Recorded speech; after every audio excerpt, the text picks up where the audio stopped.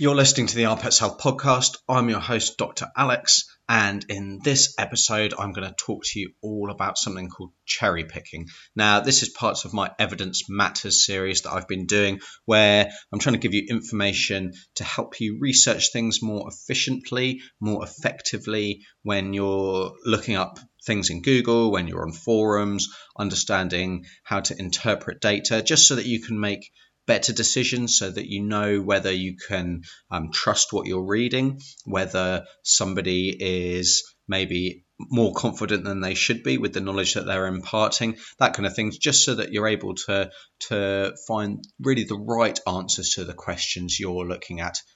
But if you've not listened to this podcast before, then please make sure you subscribe, just to make sure that you don't miss out on all my future episodes where I'm all about helping you and your pet to live a healthier, happier life. So definitely subscribe if that's something you're interested in. And if you've listened before, I'd really appreciate it if you could leave me a review over on iTunes. It helps so much, more than you can imagine, with other people discovering this podcast. So yeah, I'd really appreciate it. If you could just tweet me as well at Our Pets Health to let me know that you've done that, then I'd really love to thank you personally. So now that's out the way, let's get on with the show.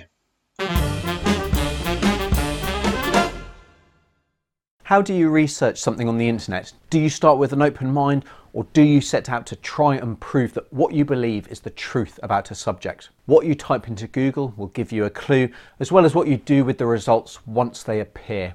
If you are in fact cherry picking evidence, then there is a pretty good chance that your conclusions may be completely wrong. Let me explain. Hi, I'm Dr. Alex from ourpetshealth.com, helping you and your pet to live a healthier, happier life, and welcome to another Evidence Matters video. Now, if you've spent any time online, you'll have seen plenty of people cry, "Do your research." Well, research is all well and good, but only if you're doing it properly. And this plea is normally made by someone with alternative views, and I bet in most cases they're serial cherry pickers. So let's start with the Wikipedia definition of cherry picking. It goes, cherry picking, suppressing evidence, or the fallacy of incomplete evidence, is the act of pointing to individual cases or data that seems to confirm a particular position while ignoring a significant proportion or related cases or data that may contradict that position. So let me explain what this means with an example using my old friend homeopathy. Let's say you come from a family that strongly believes in homeopathy, but you want to research if it really works or not. Chances are you will go into your research with the starting opinion that homeopathy does work, even if this belief is a subconscious one. The worst thing you could Google would be, what is the evidence homeopathy works, and leave it at that. So looking at the first page of Google, you'll find that 4 of the results are proclaiming the wonder of homeopathic treatment and homeopathy in general, and making bold claims about how effective it is. 1 result sits on the fence, and the other 4 results on the first page claim that homeopathy is completely ineffective. Now, if you're a believer looking at these results, in all likelihood you will just click on the 4 results that support your view. You might follow any links they contain. You'll make copious notes proving what you already believed, and claim with satisfaction that your own independent research confirms homeopathy is the best thing since sliced bread. What you will have done is cherry pick the evidence that supports your view and completely disregarded any evidence that suggested otherwise. Now, of course, if all you did was read the evidence that proves homeopathy doesn't work, you'd be doing exactly the same thing. You'd be cherry picking the evidence that you wanted to believe. Now, if you read all the results and then Googled, what is the evidence homeopathy doesn't work, you'd be doing a much better job, because you'd be trying to find evidence both for and against to allow you to try and form an overall opinion. You'd then read all about the systematic reviews of all the evidence and see the many institutions that have all drawn the same conclusion. Now, in all likelihood, you'd come to the same opinion.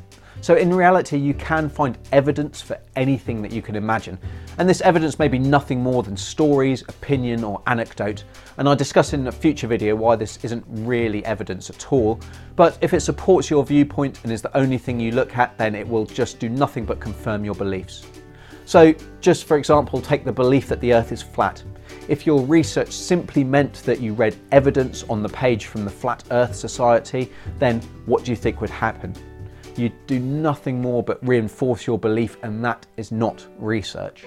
Remember as well that cherry picking isn't always done consciously, so it isn't always as obvious as these examples. Making a conscious decision though to avoid cherry picking is very important whenever you're doing any research, but especially when you're researching particular ideas or treatments. And remember that evidence can be found and quoted to support almost every opinion. So another category of cherry picking to be aware of and I'd like to discuss is that done by manufacturers of whichever drug or supplement that you might be researching. So most products will often make bold claims like proven to result in a 59% faster cure rate. If you actually look at where this data comes from though, the actual conclusions may be very different. Equally, they may just have picked data from the one study that showed a positive result and completely ignored the majority that failed to demonstrate any benefit. The actual publishing of research studies is another area where there's the potential for cherry picking. So running studies that are conducted in a way so as to be able to draw firm conclusions does take a lot of money. And as a result, drug companies will often be the ones funding studies into their drugs. It is quite possible then that they will only publish the studies which show the best results, leaving those with less enthusiastic outcomes unpublished and unseen. Now, that's not to say that the positive studies that have been carried out have been done incorrectly, or that all pharmaceutical studies should be ignored. Absolutely not. But the overall body of evidence may be subject to bias as a result of cherry picking which studies to publish. So a really good book that discusses this issue and more about the pharmaceutical industry in more detail is the very readable Bad Pharma. And while you're at it, it'd be a good idea to pick up Bad Science as well by the same author, which goes through a lot of the ideas that I'm discussing in my Evidence Matters series that are really key to evidence-based veterinary medicine, but also human medicine, and will stand you in good stead for researching topics in the future. So cherry picking is just one way to misinterpret evidence. Make sure you know all about the placebo effect in pets, as well as reduction to the mean, which I've discussed in previous videos, and make sure you subscribe to be sure that you don't miss out on future videos, all about helping you make informed decisions so that you and your pet can live healthier, happier lives. And until next time, I'm Dr. Alex from Our Pets Health, because they're family.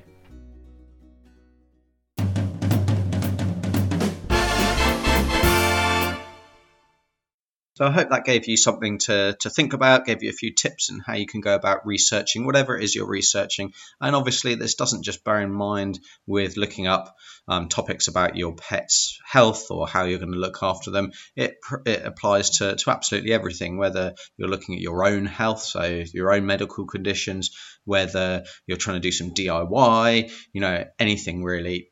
It's important to be able to interpret what's good, what's trustworthy, and what information maybe you should take with a pinch of salt, or is actually against the bulk of the general advice out there. So definitely something to think about. If you've not checked out my other Evidence Matters podcast episodes, then make sure you go back into the back catalogue. There'll be, or I don't have the episodes to hand, but over the last kind of 10 or 20 episodes, there'll be a fair few there. So that's something to check out if you've not. Kind of talk about things like the placebo effect in animals and whether that's a real thing, what regression to the mean is, discuss kind of holistic veterinary care and how that compares, and is it better than conventional veterinary care, so all that kind of thing. So make sure you check out those episodes if you've not heard before. Also, if you head over to the show notes, and the link is in the description for this podcast episode. If you head over to the show notes, then that'll just go give you some links to those books that I was talking about, and I would definitely recommend them.